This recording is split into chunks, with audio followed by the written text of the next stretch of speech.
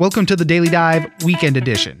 I'm Oscar Ramirez, and every week I explore the top stories making waves in the news and some that are just plain interesting. I'll connect you with the journalists and the people who know the story and bring you news without the noise so you can make an informed decision.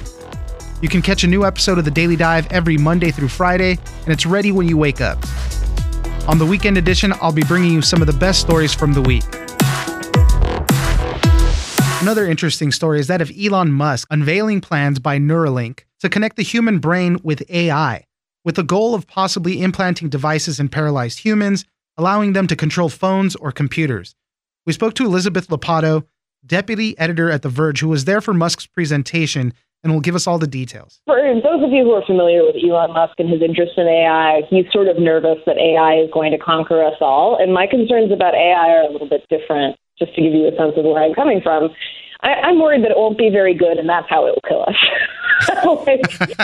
However, the work he's doing here, I think, is really interesting. So for those of you who may not know, brain-machine interfaces actually are not super new. You know, the first person with a spinal cord paralysis to receive a brain implant that allowed him to control a computer cursor was named Matthew Nagel, and that paper was published in 2006. So we're looking at more than a decade of research. And what I saw last night were some meaningful refinements on technology that has already existed and that has not necessarily been combined. It was actually a lot more reality-based than I was expecting, given some of the rhetoric that he's had around AI. So it was a pleasant surprise in that respect. Yeah, I mean, he says that he wants to eventually make this as easy, safe, and painless as LASIK eye surgery. So talk a little bit about that. What exactly is the device? I know there's these flexible threads that they would implant into the brain, and that's basically what's going to help us communicate with computers. Yeah. So just to give you a sense of why the threads are interesting, most of the systems that have been heavily researched in people use something called the Utah array, which is a series of stiff needles. And I don't know if you know this, but your brain actually moves in your skull, and it's probably moving right now. It moves with your heartbeat, among other things.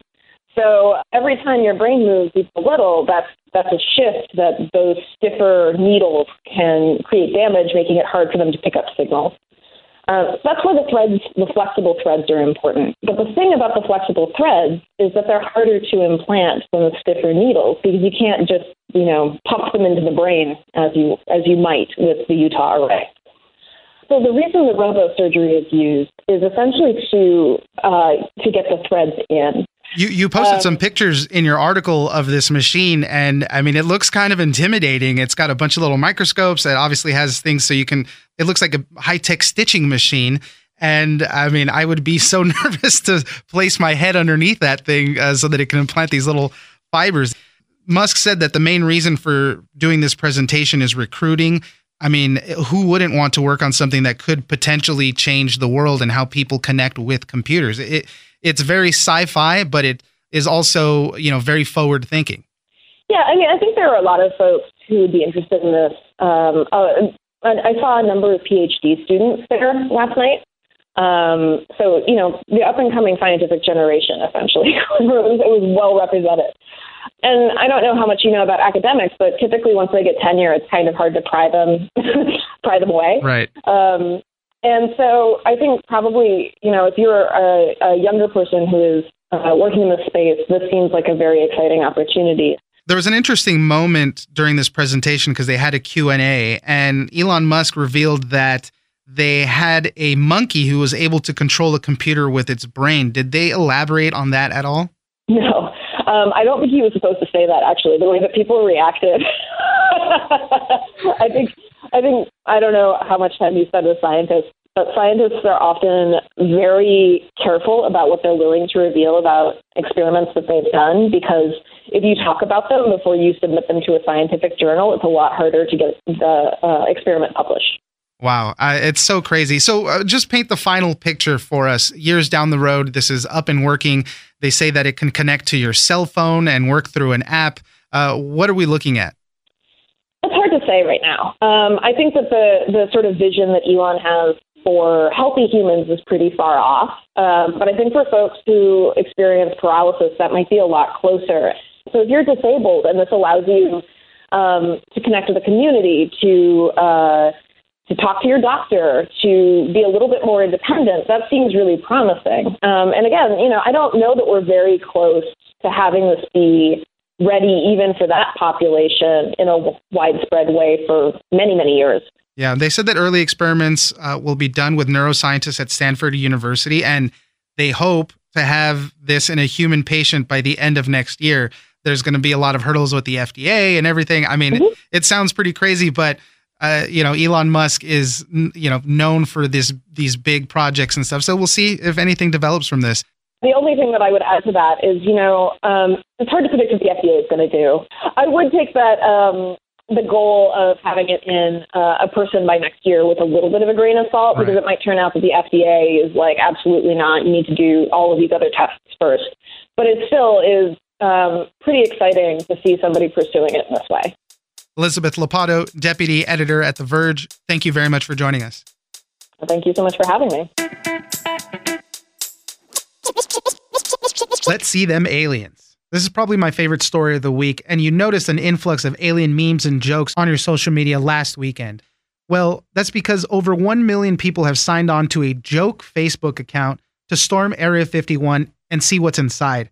We spoke to Michael Bryce Sadler. He's a reporter for the Washington Post, for how all of this got started and how the Air Force plans to respond if people actually show up. Hint, you probably shouldn't. It was intended to be a joke, and I think it is still a joke. But as you said, we're up to 1 million people now. The question is, what contingent of those million or so people, or whoever else is just curious about this story, might actually go out there? At this point, I think it's a legitimate question to ask. I think you'll probably even see some news stations out there just to see who might show up to this thing. It's really anyone's guess. But, I mean, as you said, it picked up a lot of steam over the weekend.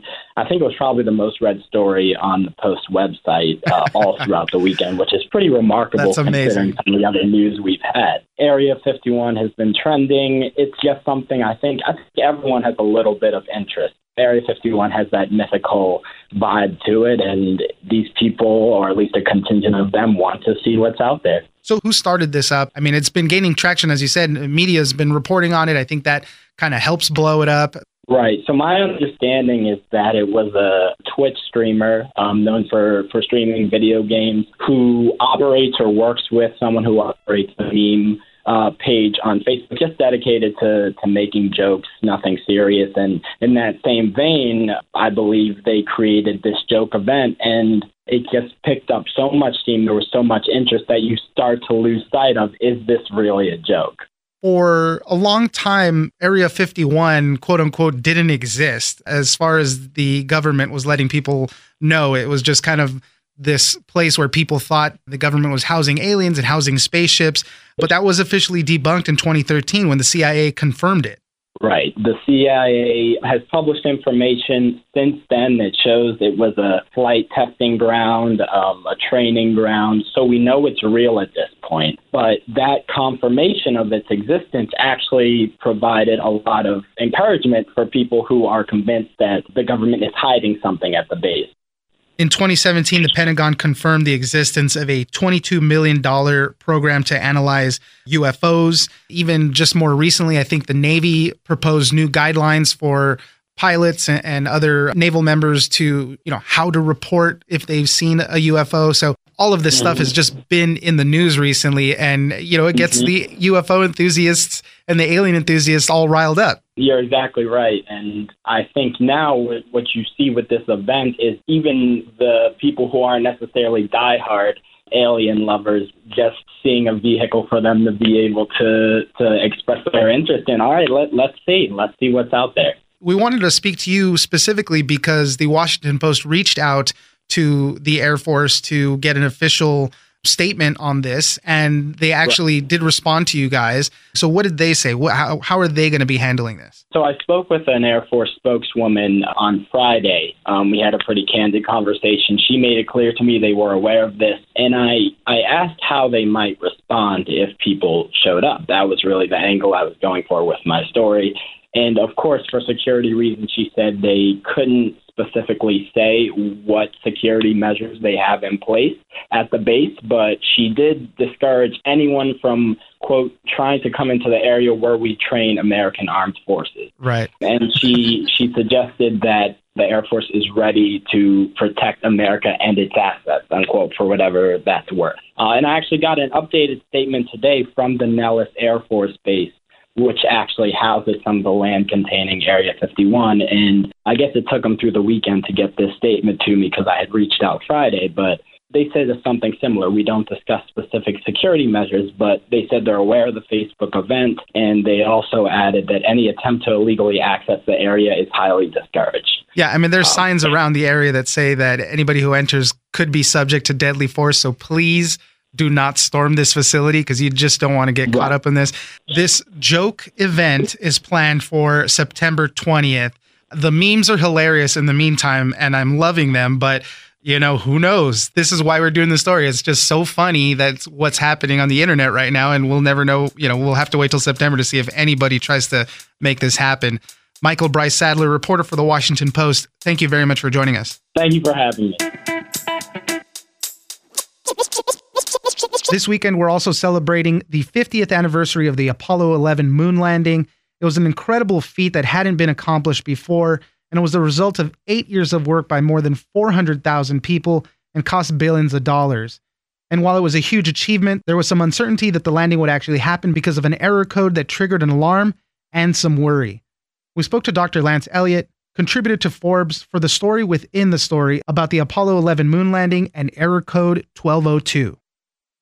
What actually happened, most people aren't quite aware, if you listened closely to the recorded chatter between Neil, Buzz, Aldrin, and Mission Control, you can hear in there something rather frightening that happened that to millions upon millions of Americans and those around the world that were listening, probably they didn't really pay much attention to because it sounded like a lot of technical jargon. And what it consisted of was at about 7.5 minutes left to go on the final descent, there appeared on the display a flashing 1202 error code that also set off a blaring alarm. And you could hear the astronauts, there was kind of a moment of silence on their side, and then they asked Mission Control, it's a 1202, which really was more of a question than a statement per se, because the astronauts themselves had never seen that error code before. In all the practices they'd done, all the training that they had done, it was not an error code that had ever been purposely brought to their attention, so therefore they were mystified. 1202. 1202 alarm. 1202, stand by. Give us a reading on the 1202 program alarm. And you can imagine, there you are in the lunar lander doing something that no one has ever done before, and yet you're faced with an error code that you don't know what it means, and you don't know, should you take action, should you not take action, should you immediately take action, should you wait to take action, and all of it meaning that as you now are descending, something's gone awry, but you don't know what it is. And it was so bad that there was a danger that they might have scrapped the landing.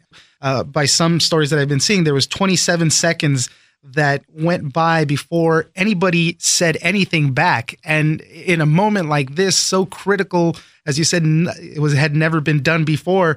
I mean, 27 seconds, it could be a lifetime right there, not knowing what to expect. Well, you're absolutely right. With those seconds that were clicking off, what kind of happened there, too, is that the astronauts said to Mission Control, hey, 1202, what's that? So they had to repeat. Now, what they had done is they had established a bunch of NASA engineers in a back room so that way if something came up that was unknown or unexpected, that they had a chance that those NASA engineers might either know about it or could try to figure something out. So what had happened in those seconds, precious seconds that were winding away, the NASA engineers in the back room were trying to also figure out what was going on. And fortunately, one of them had written down beforehand all the different error codes and looked on this handwritten chart that they had to see what the 1202 error code was about. Wow.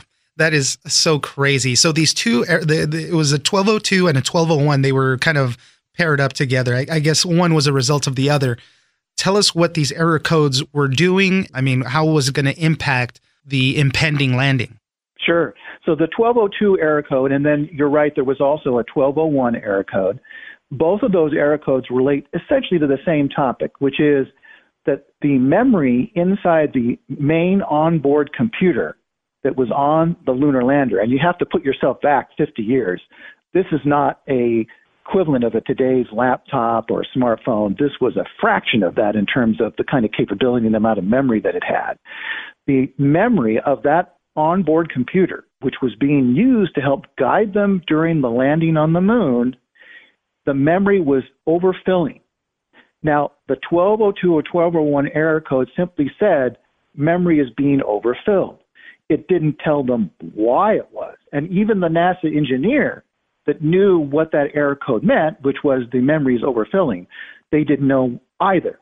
But what they had done, the programmers had anticipated that someday, for some reason, which they didn't know what that would necessarily be, that the onboard computer might get too filled up in the memory. And so what they had done is they'd written an automatic little routine that would kick in and do a fast reboot. So it's like rebooting your smartphone or your laptop, except it's a very fast way to do it.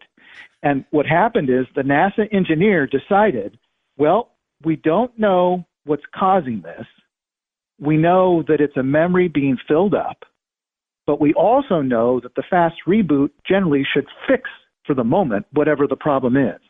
So he indicated that they should proceed with the moon landing, and that's then what the Capcom communicated back. They said, you're a go, meaning continue on and essentially ignore that error. It makes me so nervous just listening to this, because if you're working on your computer and the RAM is filled up, and what happens? Everything slows down. Everything's so sluggish.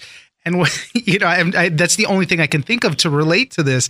The computer system is approaching to land, and what's going to happen? And then to do a fast reboot, I mean, obviously the equivalents are not there, but if you turn your phone off and you turn it back on, it's going to take a little while. So even this fast reboot, I'm just nervous thinking about it, how harrowing it might have been for the astronauts there during that time.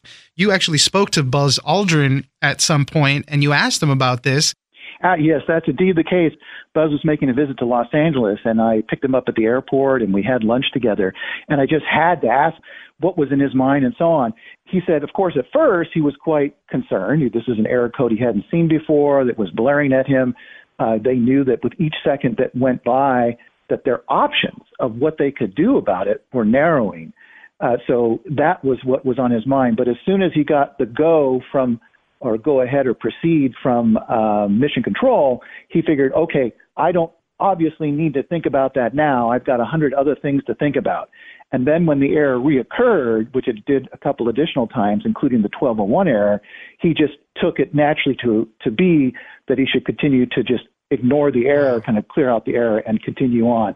Now, the twist of it is, a few days later, they figured out what had caused the problem. Would you like to know what actually was the root cause of this? Yeah, of course. What happened? So what happened was the radar unit that they had on the lunar lander, which they had not really used before. Remember, we had never landed on the moon before. Well, unbeknownst to kind of everyone, the radar unit had a kind of bug or fault or error in it, that what it did is it repeatedly tried to communicate with the onboard computer and say, hey, you've got to load in my software into the memory. And it did this over and over and over. It was only supposed to do it once and then just sit there in memory and be used. But because of this bug or error, it repeatedly did that. So that's why the memory then filled up. That's what generated the 1202 and the 1201 error. And that's also why they made a decision, a split-second, gutsy decision down there on Earth to go ahead and ignore it, because they hoped whatever it was, the fast reboot would, quote, clear it up. That is an amazing story, and I had never seen that before, heard of that before. Dr. Lance Elliott, expert on artificial intelligence, autonomous vehicles, contributor to Forbes. Thank you very much for sharing that story with us. Thank you so much.